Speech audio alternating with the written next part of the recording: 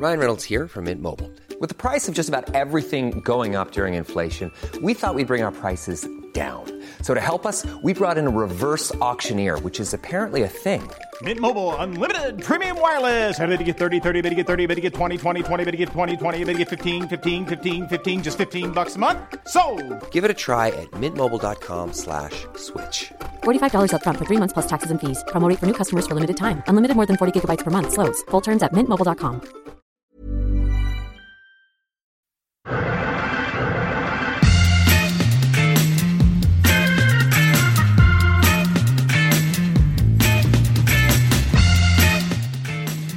Hello and welcome to another Arsecast Extra as always with James from Gunnerblog. James, goodly morning to you.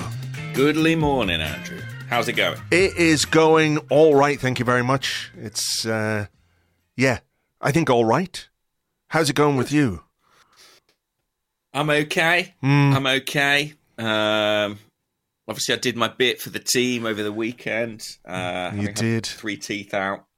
You did, and look, people who are on our Patreon, on our Discord, got a wonderful video of you speaking directly after the, do you call it operation? I think you would, wouldn't you? Operation, Yeah. Surgery?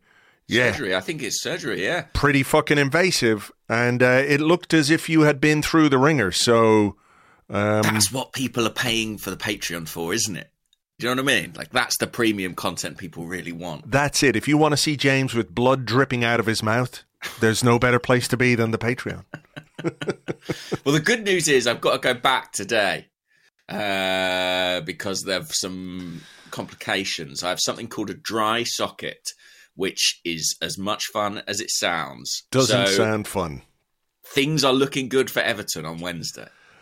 Well, my thoughts are with you. Long may these complications continue, at least until May. I think it would be unfair for you to shoulder that particular burden all the way through until May. If that's what has to happen, Andrew, if I have to lose every tooth, a tooth a game, that is a price I am prepared to pay. Will it impact on my podcasting abilities? Very possibly. Yeah. So be it. We must all make sacrifices. But you'll end up with, eventually, a set of Premier League teeth like Gabriel. Yeah, that's the end game here. That's it. Just get them all out and replace them with these perfect ivory, glistening, glow-in-the-dark teeth that it'll be worth it in the end, despite I will be Premier League ready. The pain and the agony and the bleeding and the dry sockets, and it doesn't sound good. No, Google it. It's not good. Anyway. I won't Google it now. I won't Google it. I'll wait till later. But nonetheless, I braved Lancey and Leicester. Good man. It was all worth it. 3 precious points. A point per tooth.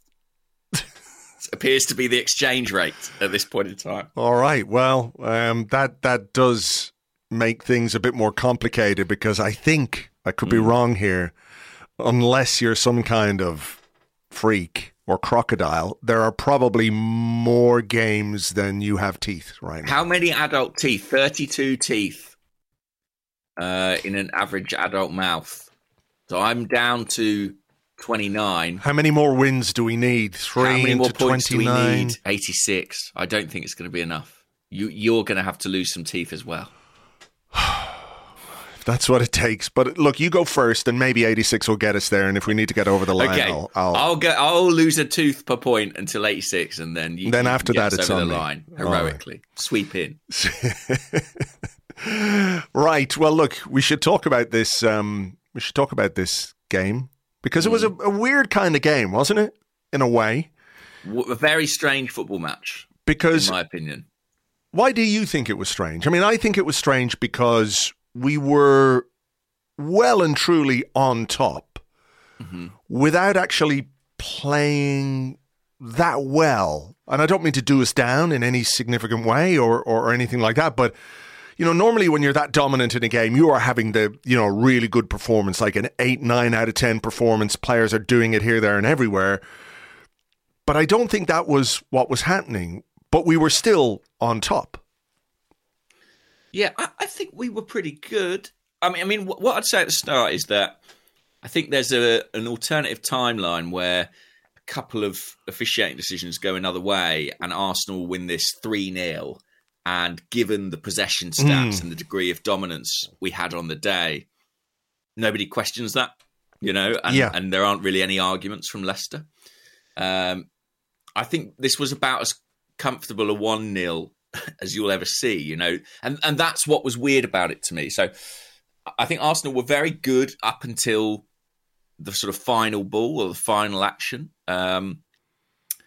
But what I found strange was that Leicester just never mounted any kind of threat. And of course, that's partly to our credit, but I was sort of staggered. When you go away in the Premier League, I think however well you play, however dominant you are, you anticipate at least one 15 to 20 minute spell where you have to kind of ride it out and face a few chances and your keeper has to make a couple of saves.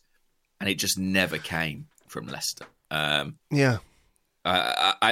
think that, there was an extraordinary stat about the XG, wasn't it? Like they had one shot for like 0.01 XG or something. Yeah, let me get that up for you while you're still talking there, yeah. And I just felt that, obviously it's an Arsenal podcast, not a Leicester podcast, but if I was a Leicester fan watching that, I'm not sure how much satisfaction I would have been able to take from it. I mean, they can walk away saying, well, the league leaders only beat us 1-0, and for a team with a poor defensive record, is that something? But I just felt they offered really nothing in the game. And to me, it looked like a team and also a set of fans who, as soon as James Maddison was ruled out pre-game, which I do think was a really big factor on the day, I think they're a different team with him in it. It just felt like there wasn't really any conviction or belief that they could lay a glove on us, and they didn't. No, they didn't. And look, I do think we deserve a lot of credit for the way that we kept Leicester at bay. The stat that you were talking about comes from @XG Philosophy. Leicester created 0.01 XG against Arsenal today, the lowest XG in a Premier League match since we began this account. And I don't know when that account began, but I imagine it's some years ago. And you wouldn't have heard this, but on the TV coverage, you could hear one Leicester fan in particular getting very frustrated. This is like 14 minutes into the game. Listen to this. Get into it, Tete! Do something! Get into it, Tete! Do something! Now, as somebody who has, inadvertently appeared on a broadcast in my time, I'm not being critical of that gentleman. He was certainly trying to express his frustration with the Leicester performance, but that was, like I said, it was only 14, 15 minutes into the game, and you could hear the crowd. They could see that Arsenal were completely dominant and that there wasn't a lot Leicester could do about it or tried to do about it. And look, the thing is, when you look at the teams, when you look at the Leicester team that started, they had Iheanacho up front. Harvey Barnes was in there. They do have some good attacking players, Leicester. And they took Tete and Iheanacho off, and they put on Tielemans and Jamie Vardy, and then they put on Patson Daka. So they did try to change their own dynamic. But I don't know if it was just like a completely off day where nothing worked for them, or we were so good and so well organised defensively that they just had no way of getting through us. I think it's got to be a bit of both, hasn't it? And, Aaron Ramsdale's kept consecutive clean sheets away to Leicester across 2 seasons in the Premier League, but he couldn't have had 2 more different days, could he?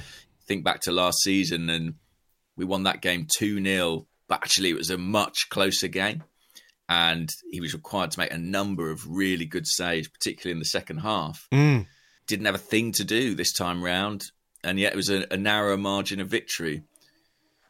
A bit odd, and like I say, I just think we were in complete control, but the scoreline didn't reflect that. And even heading into that final 20 minutes, you're thinking, well, there's going to be a rally. Surely eventually there's going to be a rally. There's going to be something.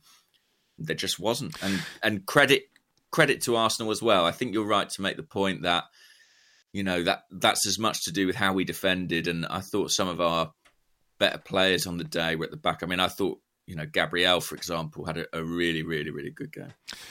Yeah, that's true. And there was a period where, around 70, 75 minutes, I was getting just a little bit worried that we were looking a bit tired, a little bit leggy. There were a couple of moments where I think we potentially could have been exposed. But again, the defenders on the pitch worked really, really well. I think, across the back line, the three, I think White, Saliba and Gabriel all played very well, very solid, didn't do anything. We've seen maybe in previous games has been a couple of little slips, a little errors, little misjudgments here and there, which can cause you problems. But there was absolutely none of that. And going back to what you were saying at the start, the officiating, which I know you love talking about, and VAR, I know you love talking about VAR. But those decisions could easily have given the game a completely different complexion. So, yeah. I mean, before we just get onto those, I suppose we should mention there were a couple of changes to the team. Leandro Trossard came in for Eddie Nketiah, playing as a 9 or a false 9, whatever way you want to look at how he was deployed. Gabriel Martinelli came back into the team. Were you happy enough to see him mix it up? I think so. I mean, Eddie played a huge amount of football. Yeah. I think that's something that doesn't get mentioned. Like, he's played basically every minute of every game since the World Cup, having been, essentially a bit part player until then. So I think, while there's obviously going to be scrutiny on any striker, when you look at what they contribute and how many goals they score, that is a physical test for a player. I know he's young, I know he can run around and all the rest of it, but he's come in, played a whole lot of football, done pretty well, all things considered. And, I don't necessarily think it was right. He's dropped as much as he's rested. I think so. Yeah. And I think it was something that worked for us, and we can come on to, the degree to which it worked shortly. But I also thought interesting as well, Thomas Partey came back to the bench. I just wonder if in previous seasons, in a high-stakes game such as this, we might have felt obligated to rush him. And I liked and I was pleased about the fact that we didn't do that. But other than that, it was kind of as expected with the team.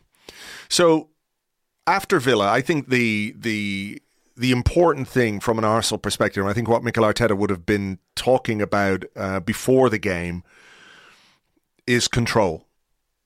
Because we didn't control the game, certainly the first half. We didn't control the first half well enough against Aston Villa, and we conceded a couple of goals because of that. So it was really interesting to see very early on that even though there were a couple of moments where things didn't go quite right, I think Xhaka had a pass that wasn't great, Zinchenko, Trossard, maybe a couple of passes that weren't great, but the organisation and the discipline was there to exert complete control over the game from the very start. I think that settled us down very, very nicely. Yeah, and we quietened the crowd very quickly. They didn't really make a sound, the Leicester fans, until the VAR decision, which we'll doubtless come to. And it was interesting, Leicester have got these two very, very tall centre-halves, Sutar and is it Wout Faes as well? I really don't know how to pronounce that name, but I had a good go there. And it was interesting. Like one of the first things Arsenal did in the game was play a high ball up towards Trossard, like in the air towards those two. And I had memories of Andreas Schavin's brief stint as a number 9 at Arsenal in the midst of an injury crisis under Arsene Wenger. Fun times.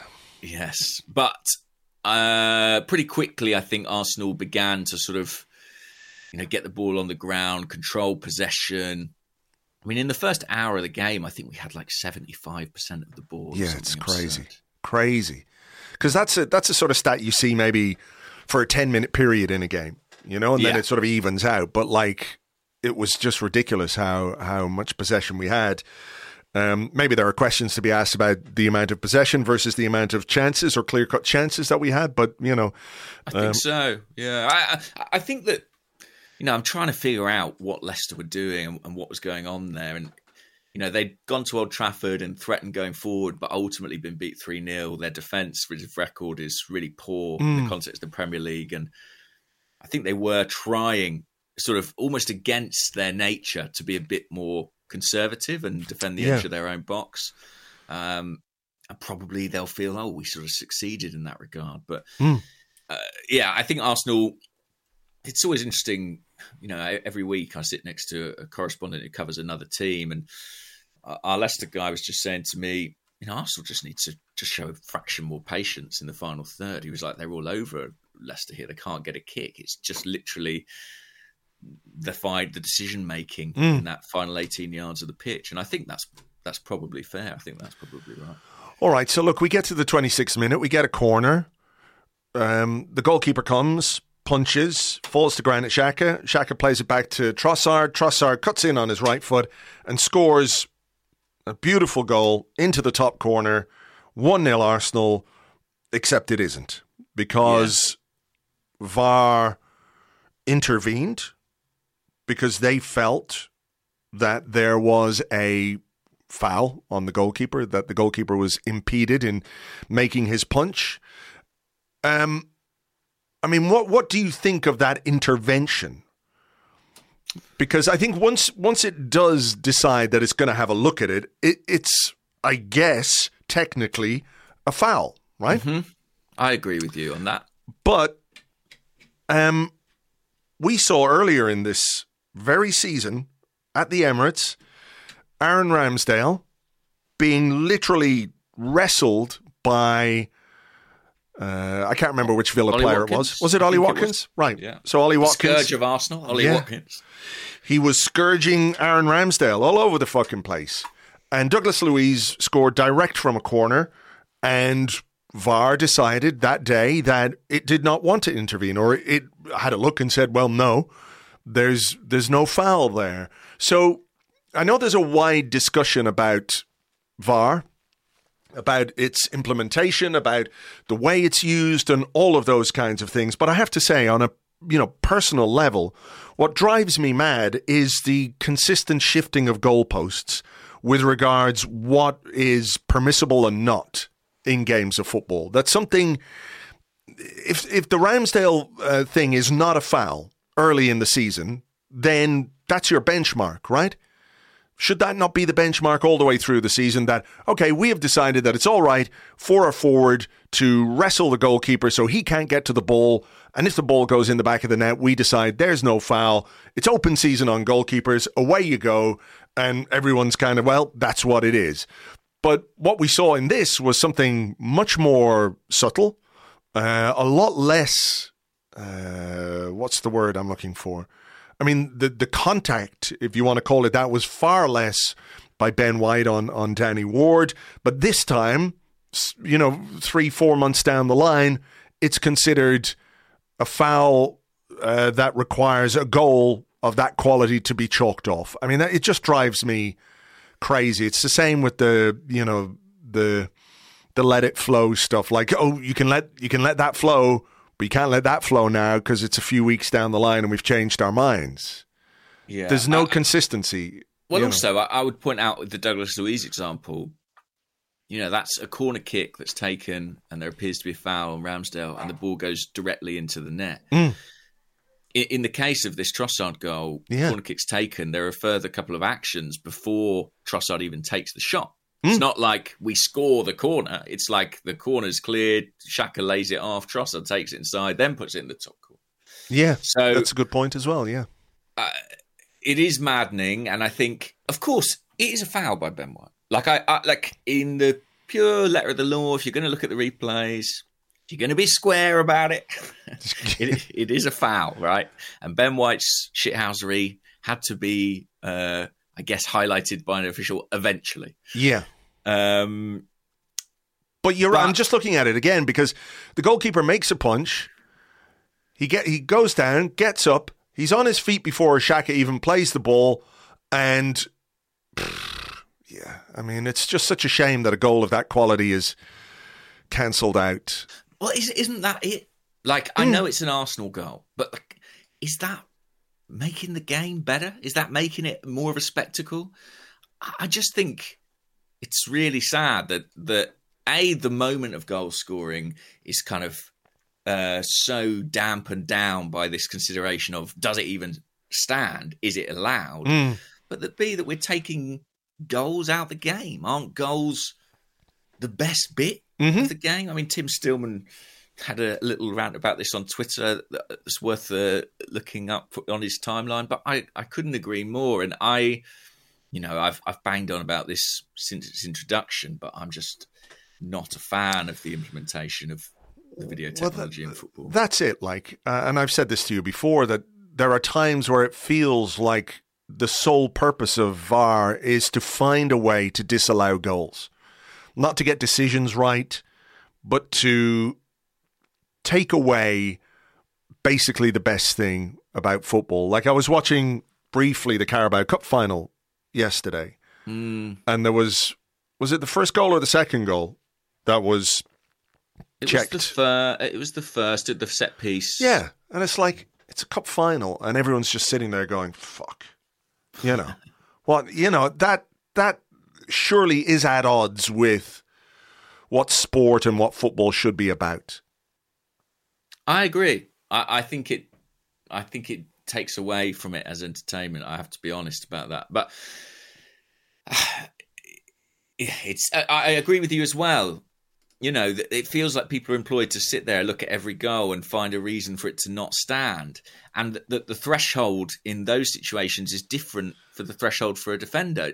I mean, I don't think it was at one stage kind of hard written into the laws. I don't think it is anymore. But this idea that advantage should lay with the attack is entirely logical, right? We want football to be an attacking, exciting game with goals. But it feels like with the video, it feels like the advantage lies with the defence, because every time you score, there's someone looking at it to see, can we find a reason to disallow it? And then you get an incident like the one 5 minutes later where Bukayo Saka's hauled down in the penalty area, and it's like, well, that's actually not significant enough to meet the threshold for us to intervene. I know, but doesn't it make you mad then when you think about Brentford? Like, if that's their raison d'etre, if you like, find a way to disallow the goals, true. The fact that they utterly failed to do that in our game, it just makes you... To be fair, they looked for one, they just looked at the wrong reason. Which, yeah, I mean, obviously a man has paid for that with his job, ultimately. But I think it's ludicrous. I think the sort of the right stance here is, if that is a foul and sufficient enough for you as the VAR to intervene and change the on-pitch decision, then absolutely what happens to Bukayo Saka in the penalty box is also a foul and enough for you to intervene and change the on-pitch. 100%. Because that is clearly a penalty. Like, I don't even think I need to explain why it's a penalty. The defender comes straight through the back of Xhaka, falls on top of him. It's a foul in the penalty area. It's a penalty. Is it? Yeah, I mean, it's the guy with his arms around someone's waist, pulling him to the ground. That's the reason it's a penalty, for anyone who's not clear. It's crazy. And by the way, this is a separate point, but the other reason I really dislike VAR is that I feel like it, when it disallows goals, I feel like it has real weight on games. Like, how can I put it? So Arsenal were really on top when they scored that disallowed goal. Yeah. But the overturning of the decision woke the home crowd up, stopped the game for 2 or 3 minutes. Yeah. And sort of, threatened to disturb our momentum and change the balance of the match. And I feel like the punishment for the consequence of you putting the ball in the opposition's net should not be a 3-minute interlude in which your momentum and pressure is stopped. Yeah, like, we're going to disallow the goal, and here's a shot of adrenaline into the heart of the home team as well. Exactly. It's like, well, we shouldn't have bothered, really. Trust that, mate. You should have just passed it. You know what I mean? Like, yeah. I really, personally, I can't stand it. But there you go. And this is, as clear a penalty as you see. It's just... I don't know how Bukayo Saka gets to sleep at night sometimes. I really don't. Like, I mean, the amount of times he's kicked and fouled. Do you remember the one, was that this season or was it last season? Where Tyrone Mings... in the box. It's Tyrone Mings. It's Aston Villa again, yeah. Yeah, and Tyrone Mings literally sort of has his arm around him and lifts him up in the air and throws him down like... I mean, your favourite wrestler, James. I don't know who that is, but, you know, it's a wrestling move in the box, and he doesn't get a penalty, and he doesn't get the free kicks he should get, and he gets yellow cards when players... Do you know what, actually, on the commentary the other day, Saka made a couple of fouls, you know, which happens, but there was one where he won the ball on halfway. I don't know if you remember this one. He sort of won the ball by... reaching his leg around, got the ball, won it cleanly, was turning to go, and the referee blew to give a free kick. And the commentator said, I wonder is the referee now keeping note of the amount of fouls that Bukayo Saka has made here, because, you know, cumulatively, he could be on the, I'm paraphrasing a little bit, but he could be on the cusp of a yellow card here if he doesn't watch himself. I swear I nearly fucking threw my laptop into the TV. I actually did think he was going to get booked in this game at one point. So did I, yeah. Kicked the ball away. And I thought, oh, we'll get booked for that. And he didn't. So every so often one goes for him. But I completely agree. And you know, we got to half time. I'm trying to think if there was another sort of significant moment. Well, there was. I talked about it on the blog today. I don't know if you saw it yet, but the moment when we lost possession on the edge of the Leicester box. Yeah, we were trying to replicate the Jorginho Aston Villa goal. Yeah, it looked a bit like it. And there was a break for Leicester. And at one point they had 4-on-3 and Saka's charging back along the right-hand side or our right-hand side. Saliba's there. Gabriel is there. And then they get to the edge of our box and you just see this, like, it's very different from you looking at it in the press box. But on the TV, all you just see is like, dung, dung, dung, dung, dung. The red arrows. All these red shirts just streaming into view. And I think that's such a significant moment in the game because it tells you a lot about this squad, this team, about what they're willing to do and how they're willing to do it. But it goes back to what we were talking about at the very start. Like, why didn't Leicester have any moments in this game? Why, when they have players of attacking quality like Barnes, Iheanacho, Dewsbury Hall, etc., why did they offer so little? And I think that moment there is a good explanation as to why. I think they didn't play particularly well, certainly nowhere near as well as they played last week against Manchester United before it went wrong for them. But again, I think you've got to give Arsenal massive credit for the hard work that they showed to keep Leicester at bay.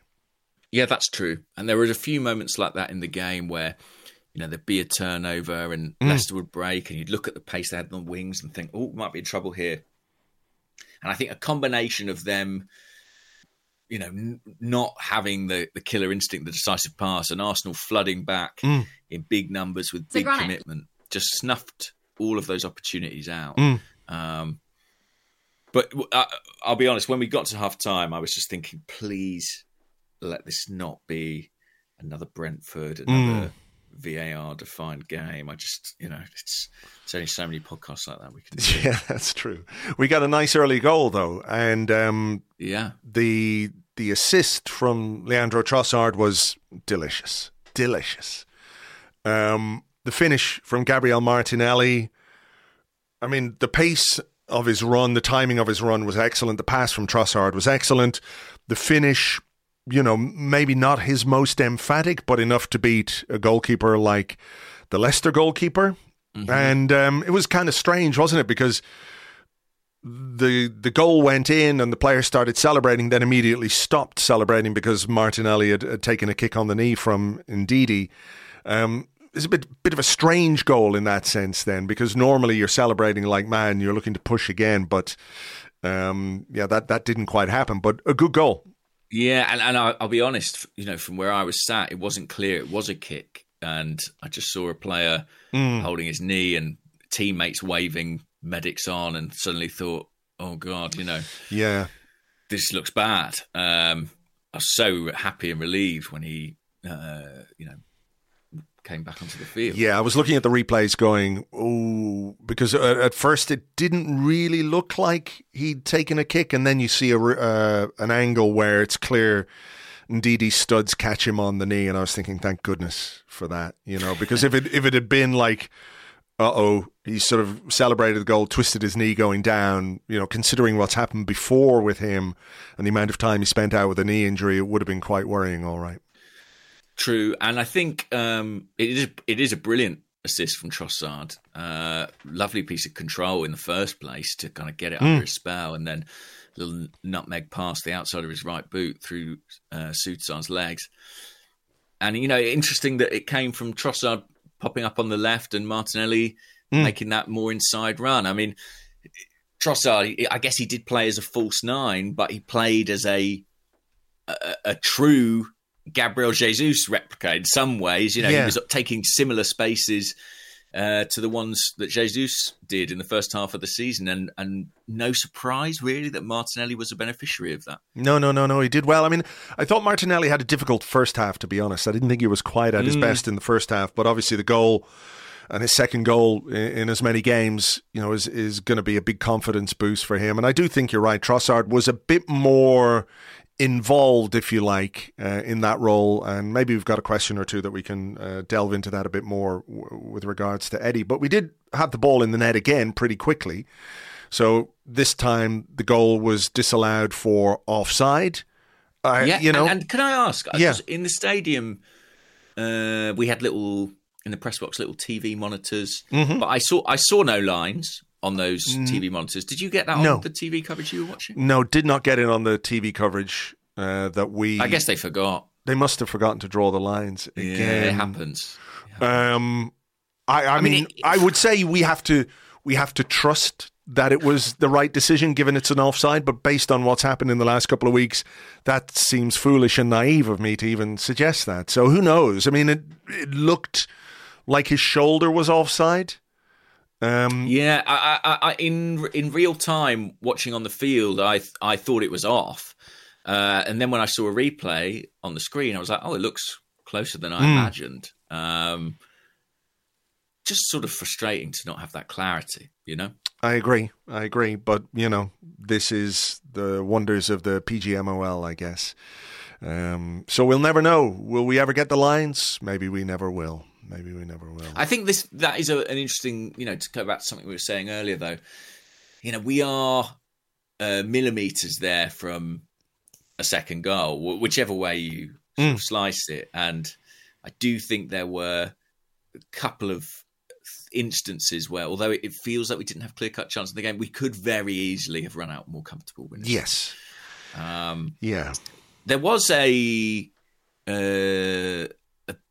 threat, I believe, in between those moments. Maybe it was Leicester's probably best chance of the game, and actually it wasn't a shot, which was when Barnes went down the outside on the left and crossed to Tete. I mean, that was their moment. Yes. Yeah, I mean, that's why the 1-0 scoreline is always so precarious, isn't it? Because it just takes a moment like that where the timing of the run at the back post from Tete, if it was better, that could have been 1-1. It would have been plenty of time for us to go on and respond to that. But as the game gets later and later, it becomes a little bit more difficult. And 1-0, is a scary scoreline away from home in a season like this. Even if you are on top, even if you are the dominant team, even if Leicester look like they're creating nothing, a corner, a set piece, a mistake, an accident, anything can happen in a second to give them a goal which sees your 3 points become 2 points. You only get 1 point per 3 teeth, and that would have been an absolute fucking disgrace. We would have been in big trouble then. We would have needed a lot more teeth. I kept thinking of Manchester City last weekend and Nottingham Forest. Yes, yeah. Degree of dominance, and they had a lot more clear-cut chance in that game than we did at Leicester, that they exerted only to be pegged back in the final 10 minutes. That match loomed large in my consciousness. Again, we had that situation, with that we faced at Villa, where at one point I think they had made 4 changes. You talked about some of the changes they made, and we'd made just 1. And you're sort of thinking, right, we're up against nearly half a fresh new team here. But as I said, they just couldn't generate any momentum. No, not at all. But I did feel, there were moments where I was thinking, you know what? We should really make a couple of changes here just to give us a little bit more energy. I think purely from a physical perspective, I agree with that. Yes. Especially when the opposition are changing so many. I just think there is it's incumbent on us to kind of match that a little bit. I was sort of looking at Jorginho, who I thought was very good again on the ball. He's really a very good player. Mm-hmm. But I think there were a couple of moments where the weakness in his game, which is sort of mobility and pace and things like that, were kind of exposed, where he was running back and he wasn't getting anywhere near the guy. So I was thinking maybe you could bring on Thomas Partey for Jorginho. In the end, he brought him on for Martin Odegaard. Can I ask you a question very quickly about Jorginho? Is it just me, or is like 50% of the time when he gets the ball, he sort of looks like he's going to fall over? Am I imagining that? Because like he's so assured in possession. He's got great touch, great vision, uses the ball really well, spread it wide a couple of times. There was a really good pass in this game as well for Saka. Through the lines. Yeah. Brilliant pass. But there are just moments where he receives the ball and you're going like, if he fell over and banged his nose on the turf, I wouldn't be surprised. I don't know if that's him. I think I wonder if it's because he receives it and maybe he receives it on the turn, and because he's quite a slight guy and there's often a bigger guy, essentially on his shoulder, it does sometimes feel like he might just kind of spin off balance. So far, so good in terms of not actually doing that. But I know what you mean. There is a sort of little flash of instability. Yeah. And we're so used to seeing the smoothness of Thomas Partey spinning away from somebody that maybe that's creating a disparity in our minds. I thought he was really good on the ball again. I think the most telling thing actually in the stadium is if you watch the likes of Martinelli, Saka, Odegaard, when Jorginho gets on the ball, they're so alive and they so like that. Odegaard's like literally pointing at his feet at times, and they really believe and trust he can find them. Yeah, there were a couple of moments when Jorginho had it, and Martinelli immediately starts to make a run to see if he can pull off the back of the defender. He didn't get it on those occasions, but I know exactly what you mean. The teammates tell you a bit about what they think of a player. But in the second half, I was speaking to Adrian Clark after the game, and he was saying that he felt that Leicester stuck Dewsbury Hall on Jorginho in the second half to kind of minimise his influence. And I think it did kind of help them a little bit to gain not barely a foothold really, but just sort of, reduce Arsenal's dominance. But I agree with you. I think there could have been a couple more changes, and it was interesting, Partey for Odegaard. Partey actually really sort of played that number 8 role, didn't he? I mean, he was box to box. But there was, apart from that one Dewsbury Hall shot, there was really no. I thought it was telling. It was telling that, I'm just looking back at the subs Arsenal made. Normally, I think in a 1-0 situation like that, you'd be looking 70, 75 minutes. Maybe you get Tierney on for Zinchenko. Maybe you get Tomiyasu on for White. You see slightly more defensive. Maybe Rob Holding's out there warming up. They left the back four as it was. Tomiyasu came on in the 93rd minute for Zinchenko. I think that speaks to the degree of comfort Arteta felt. Yeah, we did have a question about that. So if I can find it, we might as well just do it because I think it is. It's an interesting one. Can I find it? No. But basically, it was about, making subs. Maybe it was from the Discord, actually. Hang on. I still can't find it, so my apologies to the person who asked the question. But it was about Arteta's substitutions and maybe why there weren't more. Do you think it was comfort? Do you think maybe what occurred to me reading the question was, I remember the game against Brighton, where we were very, very comfortably ahead, and he made changes and the team became unstable, I think is a good way of putting it, because Brighton got back into it. Do you think maybe there's a little scar tissue from that? Could be. I think Arteta often has an attitude of, if it ain't broke, if I'm happy with what they're doing, I don't necessarily want to disturb it. I think it's interesting as well, the Arteta Guardiola thing is done to death, I know. But they are important people in each other's development. And Guardiola, this is something City fans sometimes say about Guardiola. Doesn't make enough subs, doesn't make early enough subs. He went to Leipzig in the week, in Champions League, and didn't make a single change. Kept 11 on the pitch. So I don't know, maybe there's some shared thinking there about rhythm and not wanting to be too disruptive. I just think that the 5-sub rule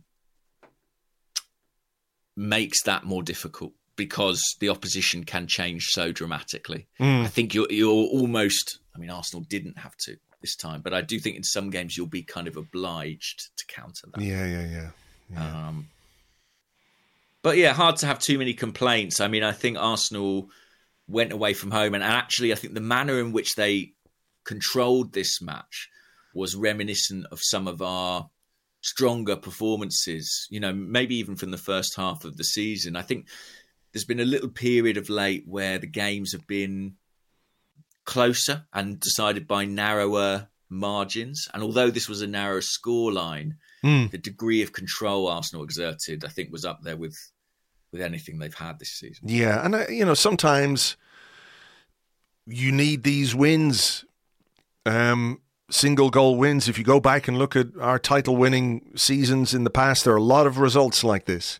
Wins by the smallest possible margin, and you have to be able to grind those out.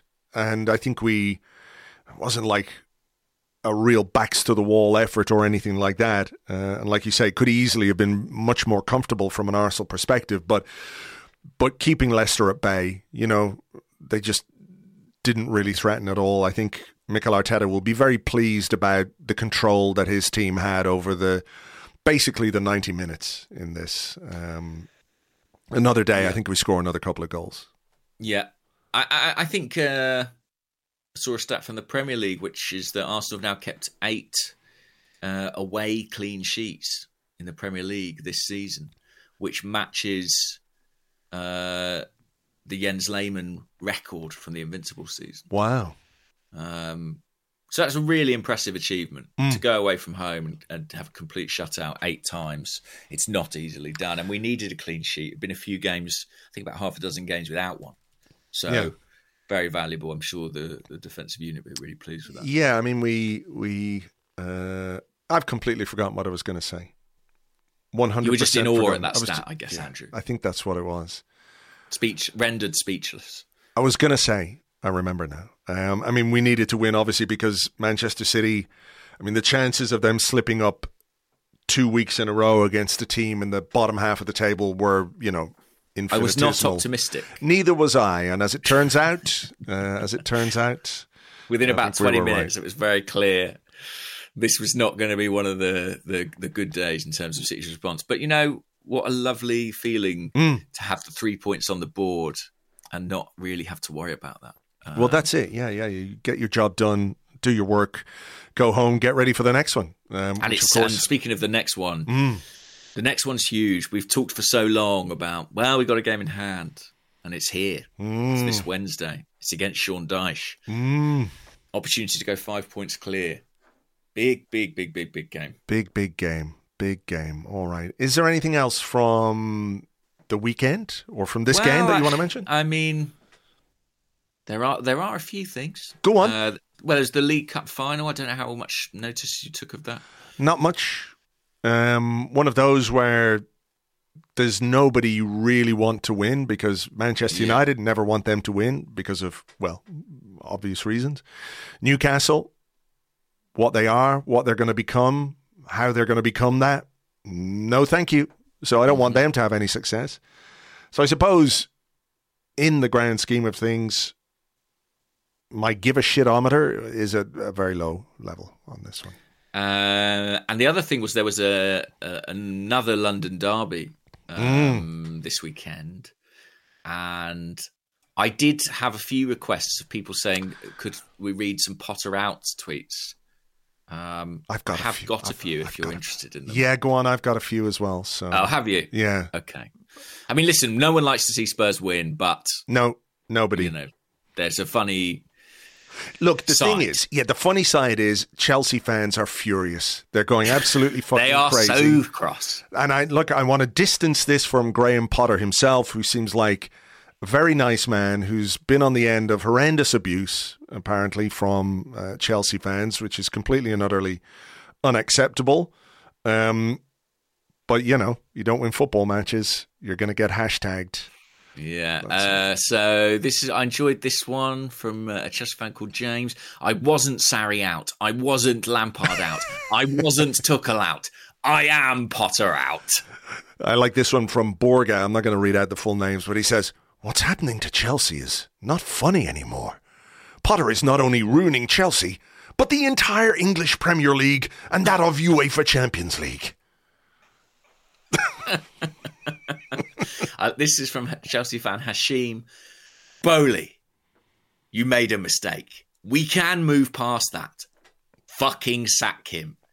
2 wins in 16 games. 10th, joint with Villa. Villa, clueless manager.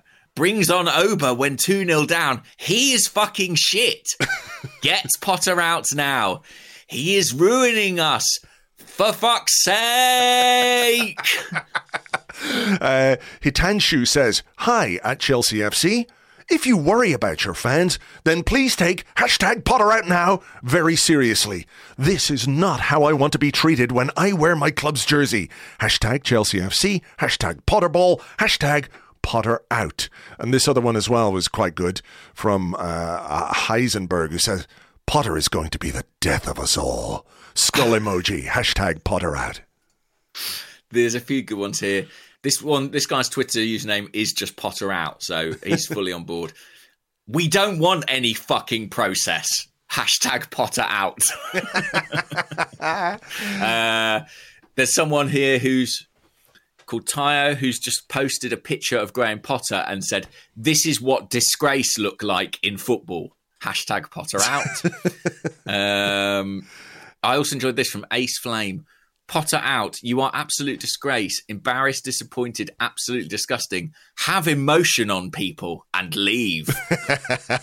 This was my favourite. We'll do one more before we go into the break. This one is, again, they've changed their name to #Potter out. It says, "The fans are starting to turn their anger towards you now, Todd Bowley. Sack Potter soon, or face the anger of the fan base that'll soon explode. Use the fans' eyes and listen to the fans. What the fuck happened to that? #Potter out."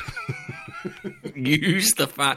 You want to use the fans' eyes, but use your own ears and listen to the fans. To listen to the fans as well. Amazing. No wonder the club's in a mess if they're using their eyes and to listen. And oh man, fun times. Poor old Graham Potter. Long may it continue. I feel sorry for Graham Potter in a way, but this is you do deal with the devil. Do not feel sorry for Chelsea. I will not apologise for that. They can, of course, go fuck themselves. Shall we take a break? Yes, let's do it. All right, we'll take a break. We'll be back with your questions and more in part 2 right after this.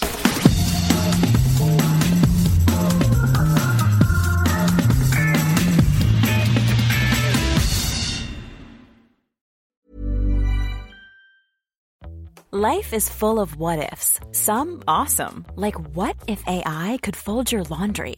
And some, well, less awesome, like what if you have unexpected medical costs?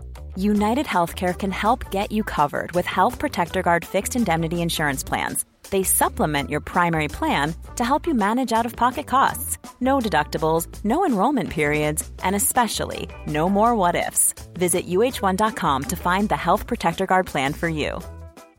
Hey, I'm Ryan Reynolds. At Mint Mobile, we like to do the opposite of what Big Wireless does. They charge you a lot. we charge you a little. So naturally, when they announced they'd be raising their prices due to inflation, we decided to deflate our prices due to not hating you. That's right. We're cutting the price of Mint Unlimited from $30 a month to just $15 a month. Give it a try at mintmobile.com/switch. $45 up front for 3 months plus taxes and fees. Promo rate for new customers for limited time. Unlimited more than 40 gigabytes per month. Slows full terms at mintmobile.com.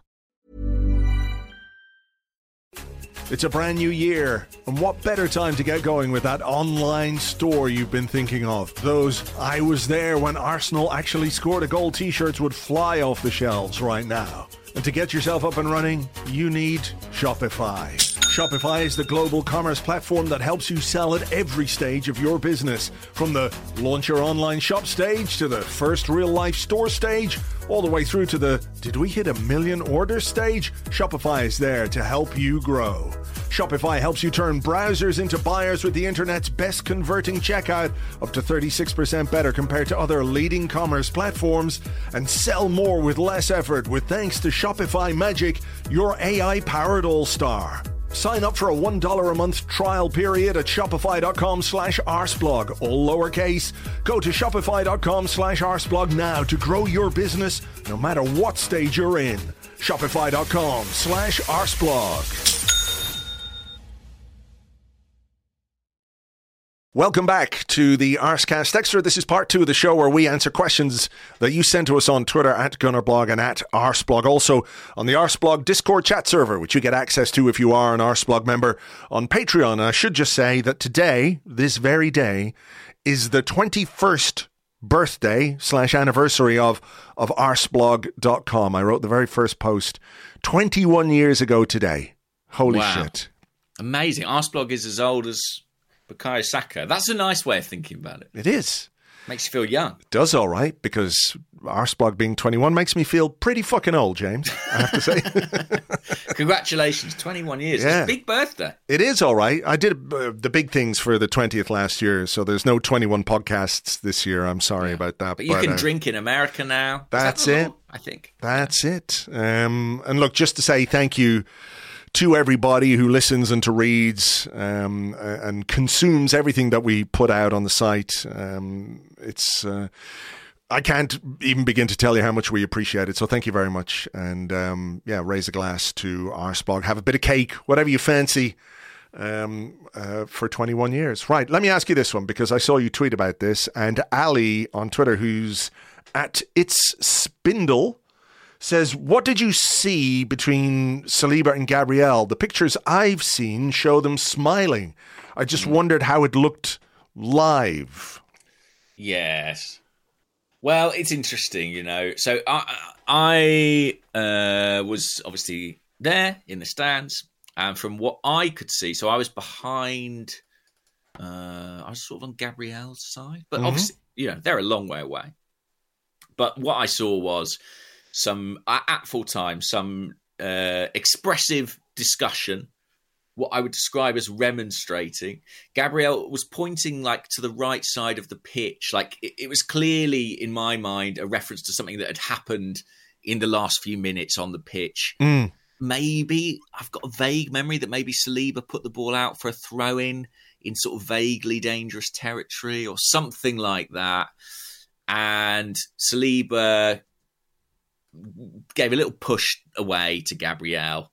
And I think, to be fair, even in my tweet, I was like, it's probably nothing, you know? And then Sky, I think, the following day, like, dug out the footage, right? Yeah, I saw that, yeah. It looked like, was it Saliba jumped on Gabriel's back or something? Or? Saliba jumps on Gabriel's back, which I hadn't seen, you know, in celebration, and then there's a bit of an exchange. But there are some stills as well doing the rounds where Saliba is seen to be smiling and in good spirits. So I guess the reality is, like, we won't really know. And when it came to the post-match press conference, I was like, I could chuck the question at Arteta of like, oh, there seemed to be a bit of an exchange between two of your players on the pitch. You know, do you know anything about that?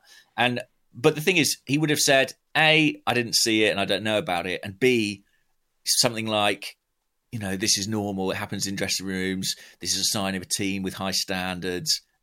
We know all that stuff. And I think actually when United won the Cup yesterday, I think there was something after the game with Casemiro maybe having a go, not having a go, but sort of, talking to Bruno about something that had happened on the pitch that he wasn't happy about. So it's just football, isn't it? I mean, if I had to guess at what went on, we know what Gabriel's like. He's incredibly motivated and driven and fired up. And it seems a bit like he had a point to make with Saliba, and Saliba was like, chill out, mate, we've just won, sort of thing. I mean, and that seems to be the long and the short of it. But who knows? It's guesswork. Yeah. Well, look, things like this happen, all the time. Stuff you don't see that happens in the dressing room, on the training ground. I think you only need to look at how we played, referencing the commitment that we talked about in the first half of the show, to see that this is a dressing room that's very, very together. Even the issue of the captaincy, for example.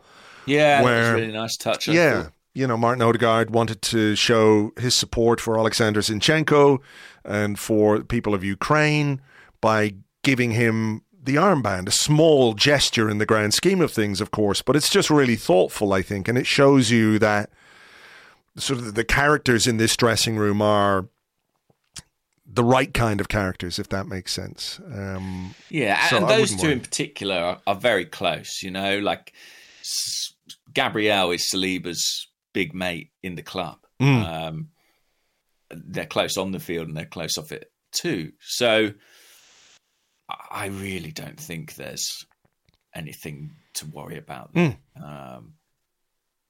I did sort of keep an eye on them during the celebrations to be like, are they going to have a little cuddle and make it up? But they didn't sort of really cross each other's paths again after that. But I'm sure by the time they got back in the dressing room, all was well. And, this comes off the back of like a season where we've watched All or Nothing. We've seen the team come back into the dressing room and Granit Xhaka or Aaron Ramsdale, whoever it is, say, that wasn't good enough. We should have done this better. We should have done that better. That's just football. That's what these people are like. Yeah. They're highly competitive, highly motivated, very demanding of each other. Saw Odegaard, didn't we, on the pitch? Lose it with Sambi a little bit. You're going to see instances of that. But... Well, yeah, even Ramsdale last week, where he talked about how this was the worst way to win the game against Aston Villa, that we all really enjoyed because of the high drama. Because of the hilarious own goals by Emi Martin. But, his standards were, listen, we can't let 2 goals in the first half. So I think that does say a lot about the motivation of the players and what they expect from themselves and each other. I've just remembered I had an insane dream. Go on. I had a dream that I had to audition for a new TV series where I was auditioning for the part of Aaron Ramsdale's dad. And I was like, I need to get one of those hats for the audition. The fez. Yeah, and I was like, where am I going to get one of those hats? Fucking hell. Down to the hat district, obviously. Yeah, and I was like watching All or Nothing for research. That's math. That was last night. Real worlds collide. For sure. Kind of subconscious moment there. Right, so yeah, I think we've put that to bed about the post-match row. I was speaking of All or Nothing. Mm-hmm. I did think this was interesting. John Foster on Discord said, "Goodly morning, chaps. Did you see Potter's comments on All or Nothing? I think he's got a point. Apart from the squads the managers inherited, the signings they made in their first windows, and the results which they achieved, it's an almost identical situation." But did you see those comments? I saw the headlines. I didn't. Sure, really you saw the tweets. I saw the tweets about it. It's interesting, isn't it, how Arsenal have become sort of a byword for trust and process and having faith in a manager. You see it cited quite a lot. If you look at Arsenal, Mikel Arteta lost quite a lot of games and now they're top. Therefore, Yeah, I mean, we did have another question on similar lines on the Discord from Spicado, who says, not exactly Arsenal related, but Conte and very recently Potter have both talked about Mikel getting time from the owners before he eventually succeeded. Is that a dangerous precedent to set for other clubs, as more time definitely does not mean success, or doesn't definitively mean success, I think he's trying to say there. Will there ever be a culture shift of not sacking managers very early during their tenure? Well, dangerous for who? I mean... Well, I mean, for other clubs. For other clubs, like, you know... I mean, Arsenal were right to keep faith with Arteta, but that's because Arteta is an exceptional coach who had a very singular vision, I guess. Singular vision to see through, and there was a real commitment to a clear, coherent idea and project. I think if you have that in place, then by all means stick with it. I think the situation where it gets tricky is where you have a club who don't know where they're going, who don't know what they're doing, who don't have a coherent transfer policy or a vision of, you know, what their squad should look like. If you just stick with a manager in a situation like that, that's potentially just pure blind faith and could backfire pretty spectacularly. You know, if Arsenal had a different manager in the dugout during that difficult run at the end of 2020, I'm not sure it would have been the right thing to stick with them. But their knowledge and understanding of and their faith in the man they had appointed is what made that the right decision. Yeah, I mean, I think what you would say as well, that it's probably easier to back a manager when, as a club, maybe you've hit a kind of rock bottom, which is sort of where I think Arsenal were, or certainly in a very difficult place following the departure of a manager like Arsene Wenger, who'd been in the job and at the club for so long and whose influence was everywhere. And then Unai Emery, who came in, did his best, but it didn't work, and he was, you know, the wrong man at the wrong time.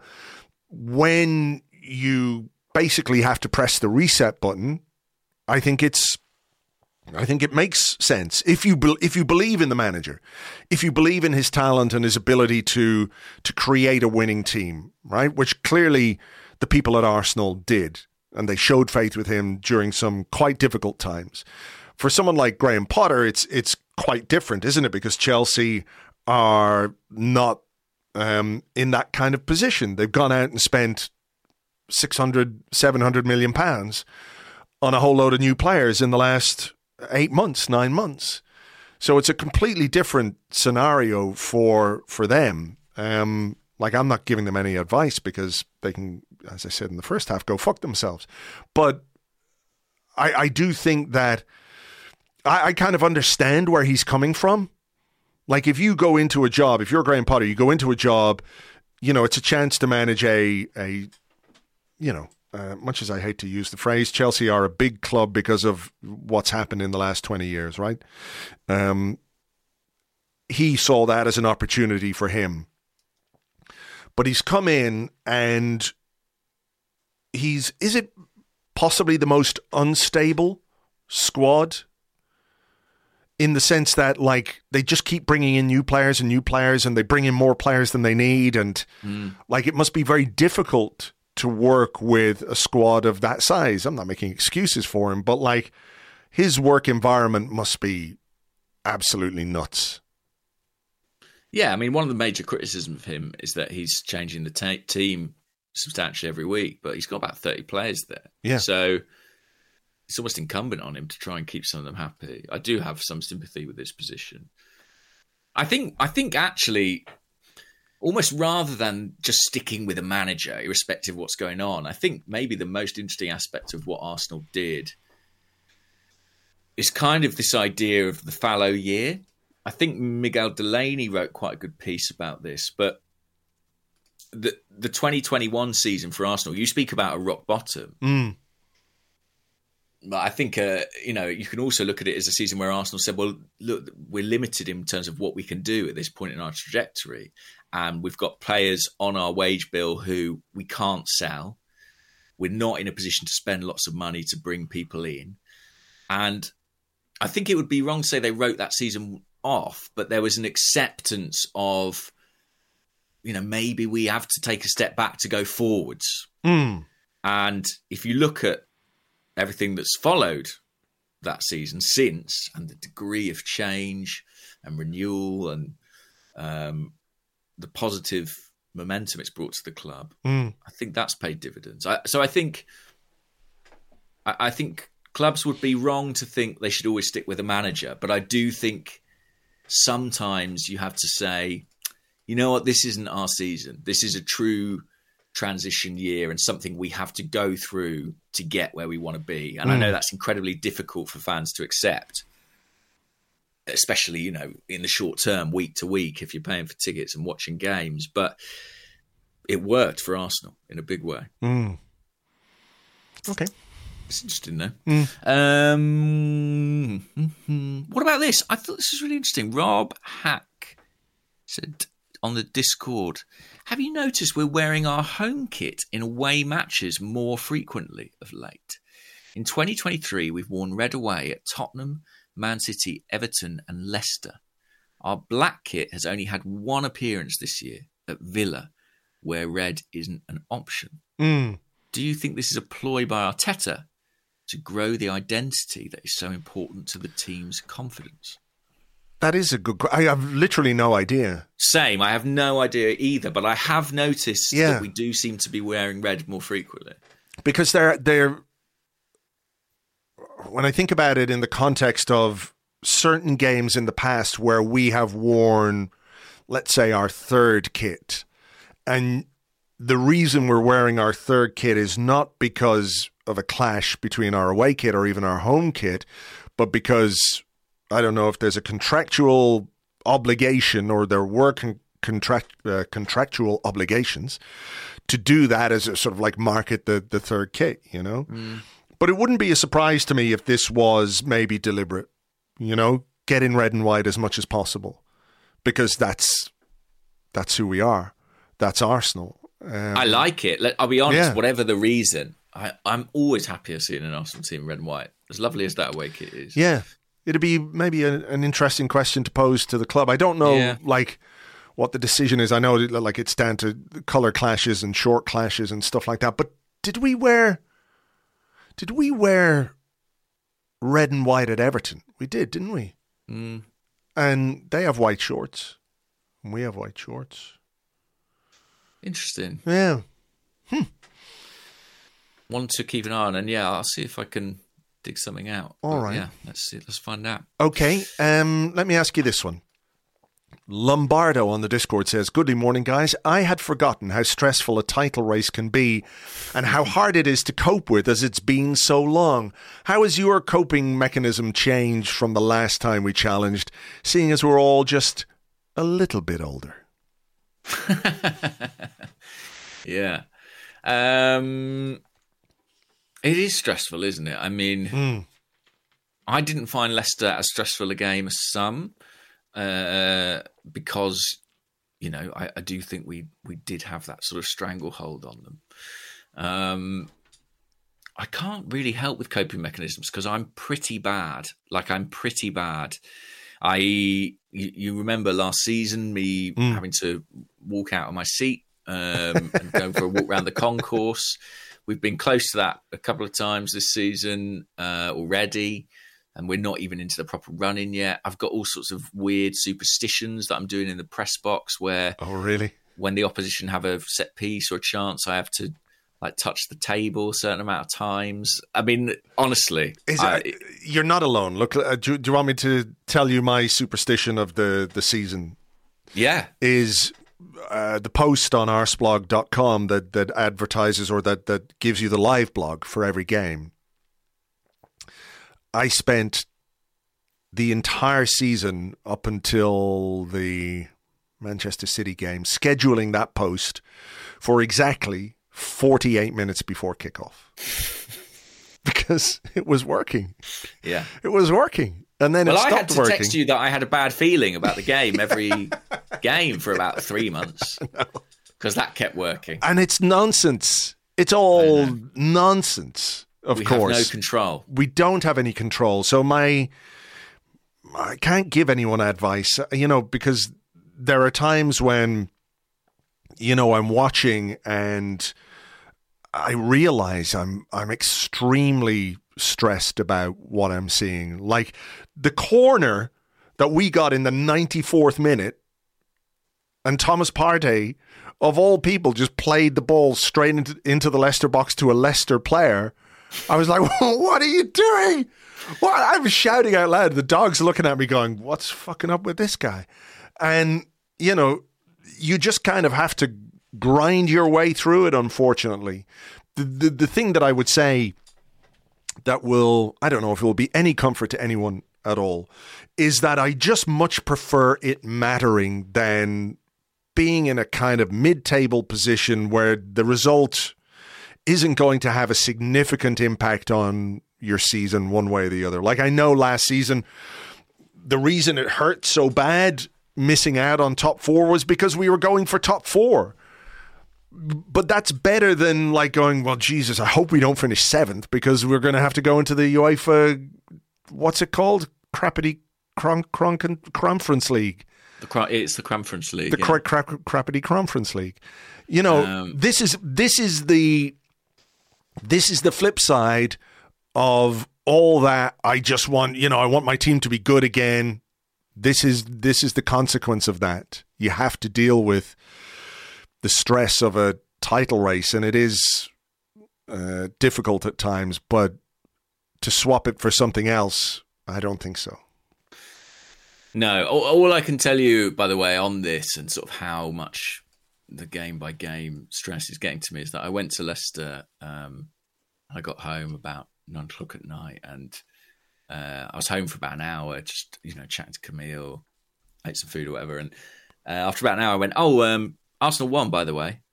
And she went, oh no, I know that. I can just tell from your mood. Yeah. Yeah. She didn't need to ask. It's very clear if we've won or we haven't won. Yes. I'm sure there are many households in the Arsenal world who know exactly what you're talking about there. Yeah. Okay. What about this? I've got to say, I thought this was interesting. Obviously, I thought it was interesting. They're all interesting. I wouldn't pick them. Haider, who's at HaiderJaved_14, says, there hasn't been much spotlight on our disciplinary improvement. We had 4 Premier League red cards last year, and are yet to receive 1 this season. What do you put this down to? Better dealing with emotions and overall growth in maturity? New signings? Mikel Arteta? I mean, I think probably a focus on that, because we did pick up a lot of red cards under Mikel Arteta. Problem. It was a problem. Certainly some of the results, some of the poor results that we had, some of the defeats that we had, or games we didn't win, were directly a consequence of red cards. I think it's probably a combination of greater focus on the disciplinary aspects of the game, with the improvement of the team being better, which gives us more control, which means that there's less desperation in some of our defending / dealing with the opposition. Do you know what I mean? I just less think stress in games, basically. Yeah. Less physical and emotional stress, I think, on the players. Yeah, and it's a more mature team together. Some of the players who maybe have been a little bit prone to red cards are not there anymore. And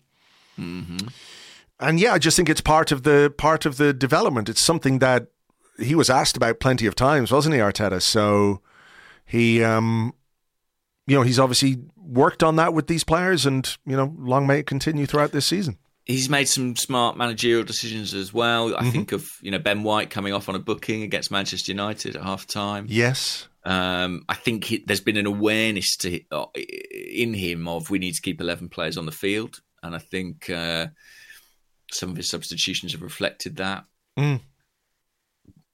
Maturity, as you say. But I think crucially, just if you can control the games, with the football, if the game is within your control, then you're less prone to losing control, as it were, individually. Sure. Sure. Okay, here's one from Jack Rice, who's at that Jack Rice. He said, I really liked Trossard starting up front, and for the most part, I think it worked really well. I liked how he came out to the left in central areas, or how he came out to left in central areas like Jesus, like we were talking about. Considering how much Eddie struggled against Everton, would you start Trossard again on Wednesday? I mean, what do you think Mikel Arteta will do? I think is a better way of framing that. I mean, I guess this is a similar question just from the Discord from Closto, who said Arsenal dominated possession and locked up the back against Leicester, allowing 0.02 expected goals. But what they couldn't do was turn all of that possession into many big chances. Keeping in mind the busy schedule, what changes would you make for Everton at home? Will get us clicking and incisive in the final third. I did like the Trossard thing. I thought it was the most successful iteration of the false nine Arteta has had. You know, unless you sort of are counting Jesus as a false nine. You know, he tried Willian there before. He tried Smith Rowe there before. I thought Trossard did really well. And to be fair, he looked like a guy who's played that role quite a lot for Brighton, which he has. My hunch is that Eddie will come back in, I have to say, despite how good Trossard was. I think Eddie will play. I'm not 100% sure on that. I'm not 100%. I think Trossard's been unlucky, obviously unlucky with the goal. I thought he was really good against who did we just buy? Leicester. I thought he was really good. Sorry, my brain is like fucked. 21 years. 21 years. Do that to him, I thought he was good. I thought he was, if not a bit unlucky to be subbed off. I understand why that change was made, because it's kind of the easiest change to make, isn't it? Striker for striker or forward for forward. That is kind of the easiest change to make. And, there was some talk of Eddie maybe carrying a bit of a knock as well. I just have maybe a gut feeling that he might start. But if there was a change in the offing for the Everton game, it might well be Partey back in for Jorginho. Yeah, that's a good shout. I mean, I think Jorginho has been really pretty good and looks like it was a very sensible signing, which we hoped it would be. Well, he and Trossard, I think it's fair to say that both of them in the January window weren't people's first choices, but they've turned out to be extremely useful. And I don't mean that to be in any way denigrating of them, to say, well, useful. But I mean, I think in the context of this season and the players that they've had to come in and replace, they've been just really very useful players to have. And therefore, good signings. I told you maybe even earlier this season that we'd have to go, away consecutively in the Premier League without Thomas Partey starting, and we take 6 points, I think, people would have found that maybe even a struggle to believe. I think, he was sort of seen as that important to us. And I agree, Trossard's been good. There was involvement in the winner against Man United. There was the goal against Brentford, which by all rights should have been a winner. There was obviously a goal which we wish had stood against Leicester, and then a brilliant assist as well. I may be forgetting other moments from him. He could start. I mean, we know what Everton are going to be like. We know it's a Sean Dyche team, big, tall centre halves, a bit like Leicester in some respects, most likely a back four as well. Could Trossard be the guy to pull them out of position and create space for Saka and Martinelli? Maybe. And Eddie's, an option if needed later in the game. I agree with you that Partey will play this match, though. I just think where Everton won the game was, or at least made it hard work for us, was in the middle of the pitch. They won it on a set piece, but the way in which they counteracted our midfield was critical, and they went with a very athletic, physical approach. And to be fair, Partey didn't have a great game that day, as I recall, but I think he's better suited to dealing with it than Jorginho. I think it's close on the striker, though. I think it's... Yeah, it could go either way, but I wouldn't be surprised at all to see... No, nor I. And you could make the case that the Trossard substitution might have been partly with that in mind. Can I follow up on that one with this question from Donarona at Donarona UK, who says, are Arsenal good at transfers, or have we got a bit lucky recently? They wanted Mudryk for huge money, but Trossard feels a better signing for what we need now. Martinez was wanted, but he can't do what Zinchenko does. And I'd rather have Jorginho than Douglas Luiz.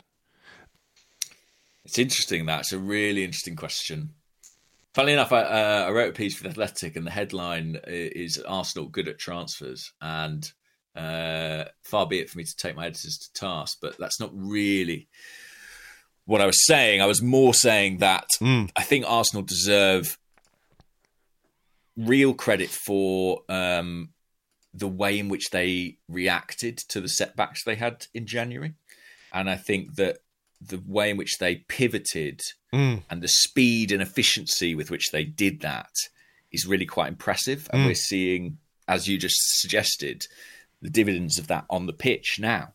I think we can already say it. You know, we might not quite be where we are without those two additions. I think they've really, really, really helped and been necessary. Is it luck? I mean, I think luck is probably a little bit strong, but sometimes things just work out a different way. You know, you've got one plan, it doesn't work, you've got to go a different way, and maybe, you know, in the short term it works out a little bit better. Like, it's not luck because they've identified good players who can come in and do a job. So that's not luck. But, you know, we could be, for example, in the depths of a big discussion right now about Mykhailo Mudryk and about his lack of readiness for Premier League football at this point in the season, at a point in the season where we needed the players that we were bringing in to come in and have an impact. I'm not saying Mudryk won't be a good player for Chelsea. Maybe he will, maybe he won't. But, you know, that's realistically a discussion we could be having right now. We could be saying, fucking hell, James, you spent £100 million on a player in January and he can't fucking make a pass. You know? Yeah, I mean, to be fair to him as well, maybe he would be faring better at Arsenal than he is at Chelsea. I think that's a fair point. But you know what I mean? That's not beyond the realms of possibility. The benefit of buying plug and play Premier League players midway through a season is enormous. I mean, there's been almost no adaptation required for Trossard and Jorginho, and that's hugely beneficial. I was thinking about this morning, funnily enough, and I was thinking how I do think it's a very compelling narrative, this idea that Arsenal, you know, the second choice player has kind of worked out well in a number of cases. But I was sort of thinking, well, aren't all transfers in a way second choice? Like, if Arsenal had their first choice, it would be Kylian Mbappe, Erling Haaland, and you know, whatever the defensive equivalent of that is, and Pedri from Barcelona or whatever. Let's say they're the first choice, but for every club, but every deal you make is a compromise from the ideal, right? And I think, you know, even these top targets that we talk about or that are reported or that you know, part of the conversation around Arsenal, there was probably somebody before them, but it was like, but of course we can't get them, or it's not attainable, or so. I just think that the pool of players is big, and it's just about being smart in the selections that you make. And I do think that Arsenal have been very adept in terms of recruitment. I know there are questions over sales, and rightfully so, and that is one of the big things that needs to be addressed moving forward. But if you look at the consistency of the recruitment department in recent seasons, I think it's really good. I think you have to go back to like probably 2020 and maybe the signing of Willian to say there was a signing that definitively was a failure. And I think what's been clear, certainly over the last couple of years, is that there is a definite strategy, and this ties into what we were talking about early on about having a reset. That gives you the ability to think more medium term than short term in the business that you do.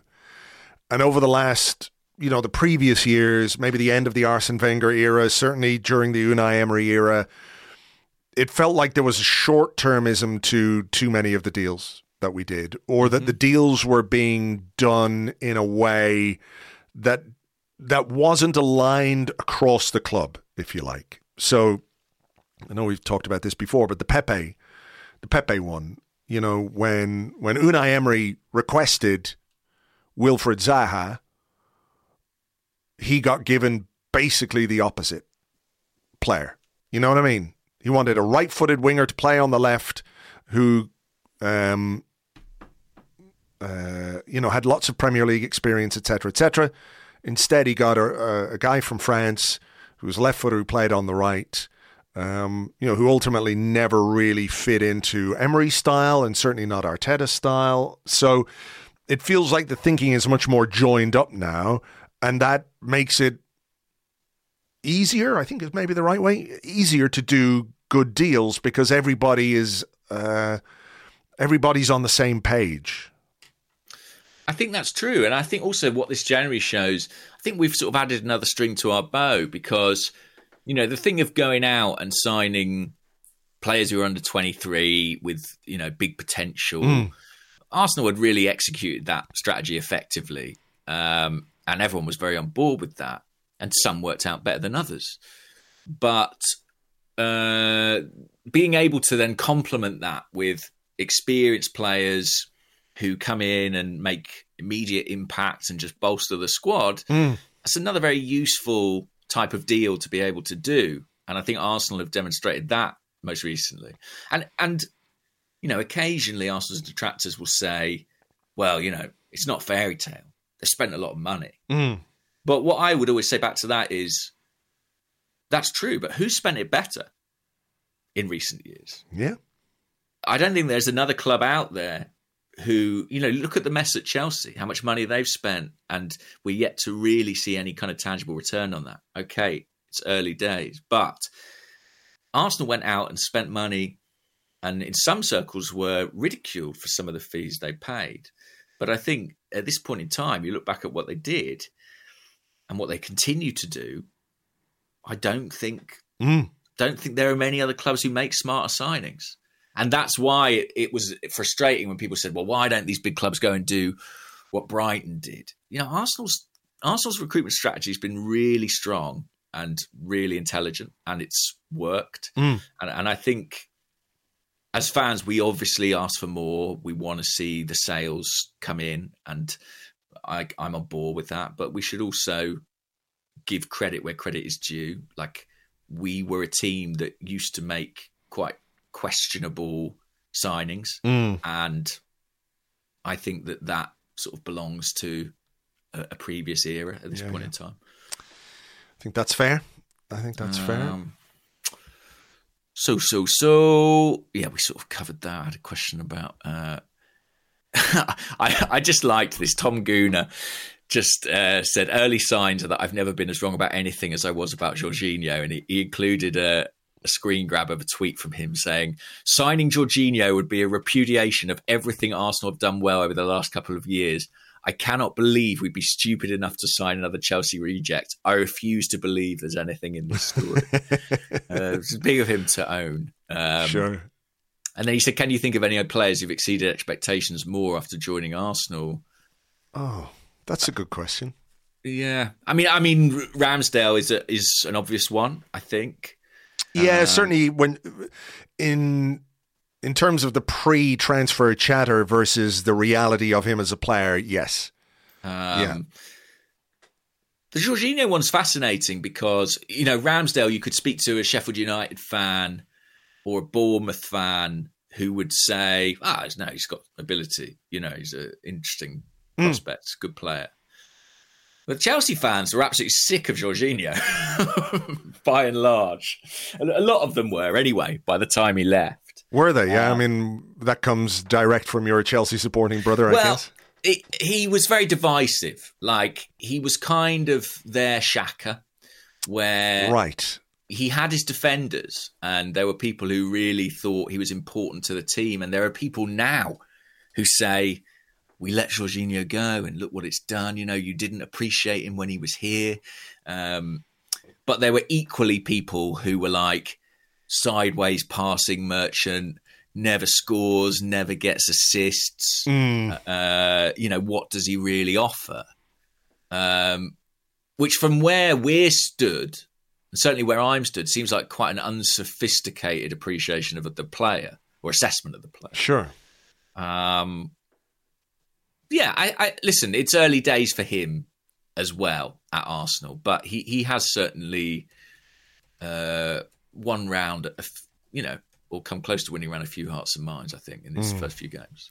I like this one as well. From Mary Had a Little Ramsdale. He says, this is not an Arsenal question, just a concern about player welfare. He said, little children constantly pull away from the grip of their parents. Therefore, given he could not pull free from Ben White holding his hand, should Danny Ward have urgent tests to investigate why his arms are weaker than that of a small child? Yeah, I think so.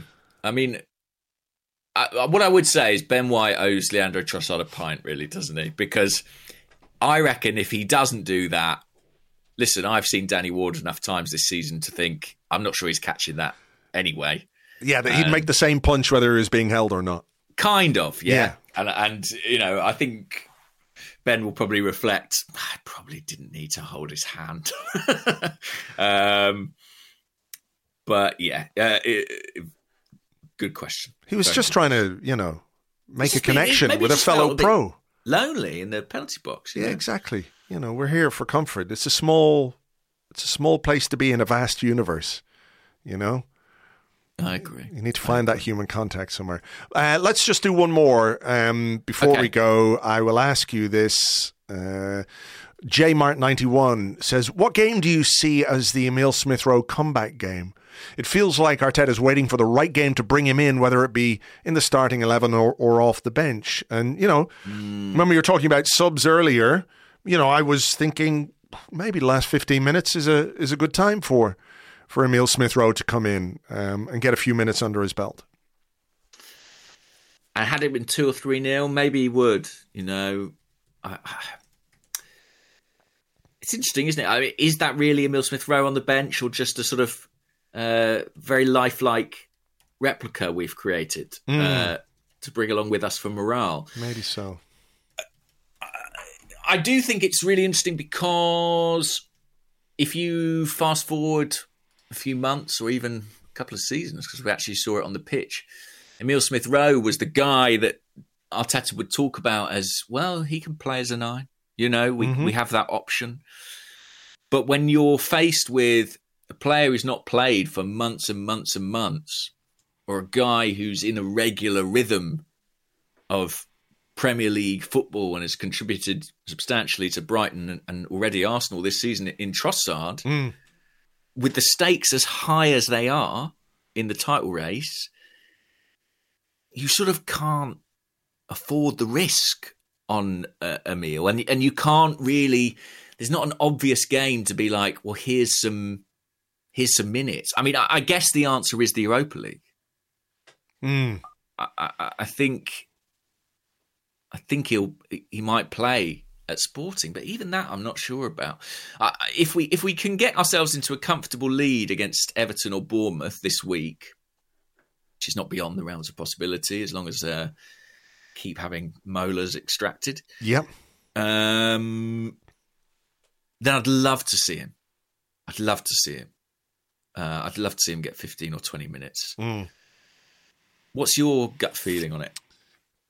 I mean, I think you're maybe right. If it had been a 2-0 scoreline, he might well have given him some minutes, maybe in the Xhaka position, or indeed maybe in the Odegaard position as well.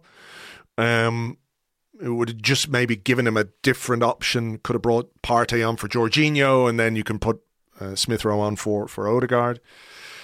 I think it'll depend on game state. If we're winning comfortably, there's time for him. If we're looking to chase a game, then he's got the quality to come on and do something from the bench as well. That's true as well. But I mean, admittedly, it was a week ago, but we were in that position at Villa, and he didn't come up. It's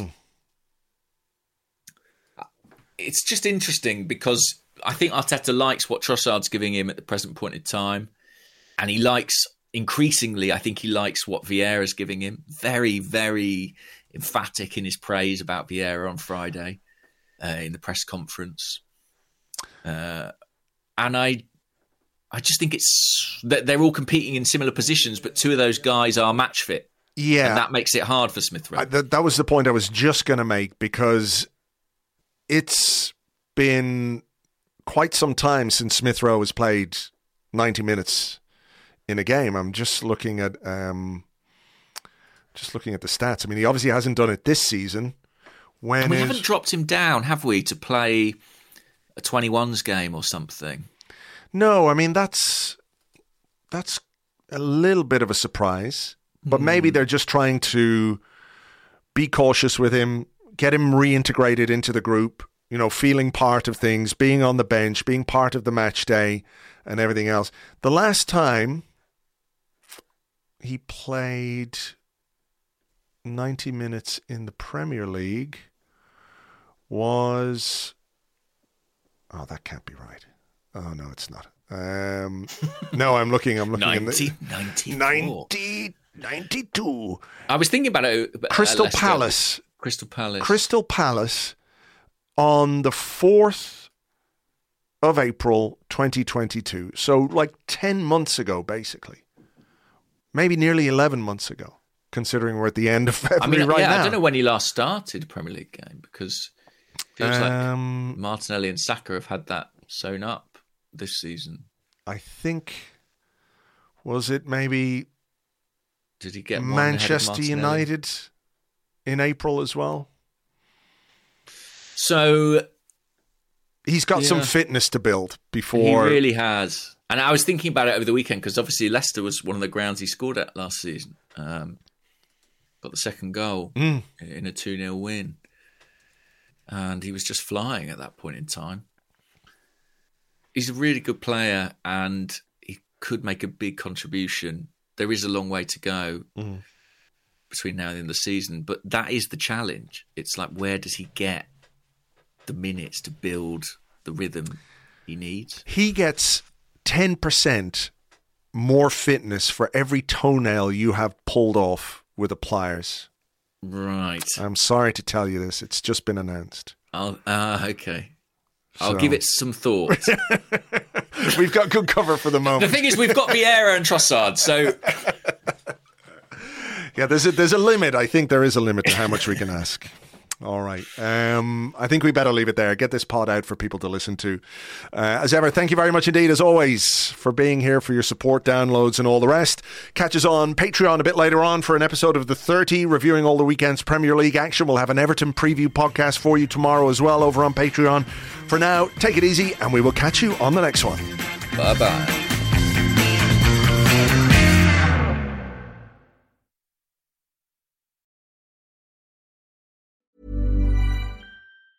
Roundabout Season 2, presented by Nissan, is live now, and we're back to share more stories from the road and the memories made along the way. We're talking rest stops. If we're stopping to get gas, you will be timed. Misguided plans. I grew up in the city, so I have a healthy fear of real extreme darkness. A lot of laughs. Y'all weird, but you were different. And so much more. Listen and subscribe wherever you get your podcasts.